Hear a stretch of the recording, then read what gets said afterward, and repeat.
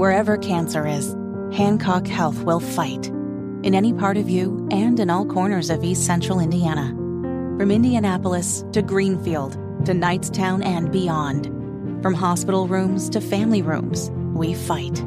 With technology and medicine, with care backed by the wisdom of Mayo Clinic.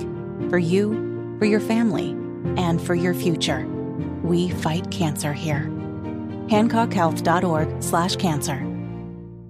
So that gag order that barred Donald Trump from commenting about court personnel after he was talking about one of the law clerks in that New York civil fraud trial, well, it's been lifted. The judge said, no, he can say what he wants because this definitely raises free speech concerns. So the fascinating thing about unprecedented events is you actually don't really have a clear-cut history of how to handle them. Mm-hmm. And this is an unprecedented event in which you have justice in various states and at various levels of government weaponizing itself against Donald Trump. And so the question becomes, when you have a guy running for president of the United States, look, judges issue gag orders all the time in criminal or civil proceedings. However, there has never been a person before that was done to while they were running for president of the United States and is a likely major party nominee for president of the United States. And so essentially, it appears what is being said here is that they're erring on, or this appeals court is erring on the side of freedom of speech.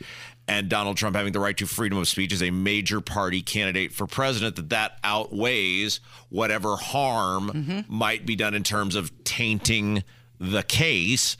And so he will be allowed to say in truth and whatever else as he sees fit, unless another court of some sort says otherwise. So it makes sense. I mean, the guy's running for president. You can't stop him from speaking about it. He was fined $15,000 for violating this gag order. I'm curious if they're going to rescind that. Well, I mean, you would think they would have to if the court has now said you can't put this gag order on this guy. I'm by no means a man of the law, but it does really underscore just the ridiculousness of all of this, of these things that these obsessive witch hunts over Donald Trump and at Donald Trump, and the things that he is being forced to endure that no other person running for president has ever been forced to endure. And in many ways, many of the things are just blatant election interference. So the judge who said no, we're going to remove this gag order, was really calling into question the judge in the civil trial's authority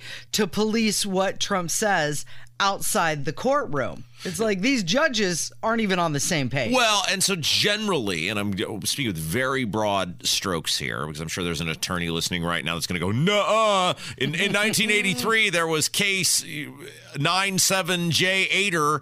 Okay, I'm speaking in broad generalities here.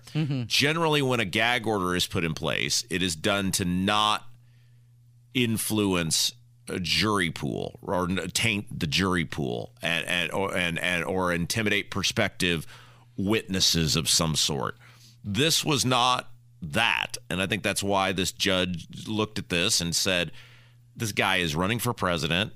We should have broad discretion when it comes to freedom of speech, especially for presidential candidates in this country, and whatever harm Trump might potentially do in the case is minuscule compared to the harm it would be as a major party candidate for president, stopping him from talking. Not being able to speak out and defend himself in the public, because what happens here could have a huge impact on how the public views or sees him in terms of his run for president. Yeah, and so now he's going to be able to say whatever he wants.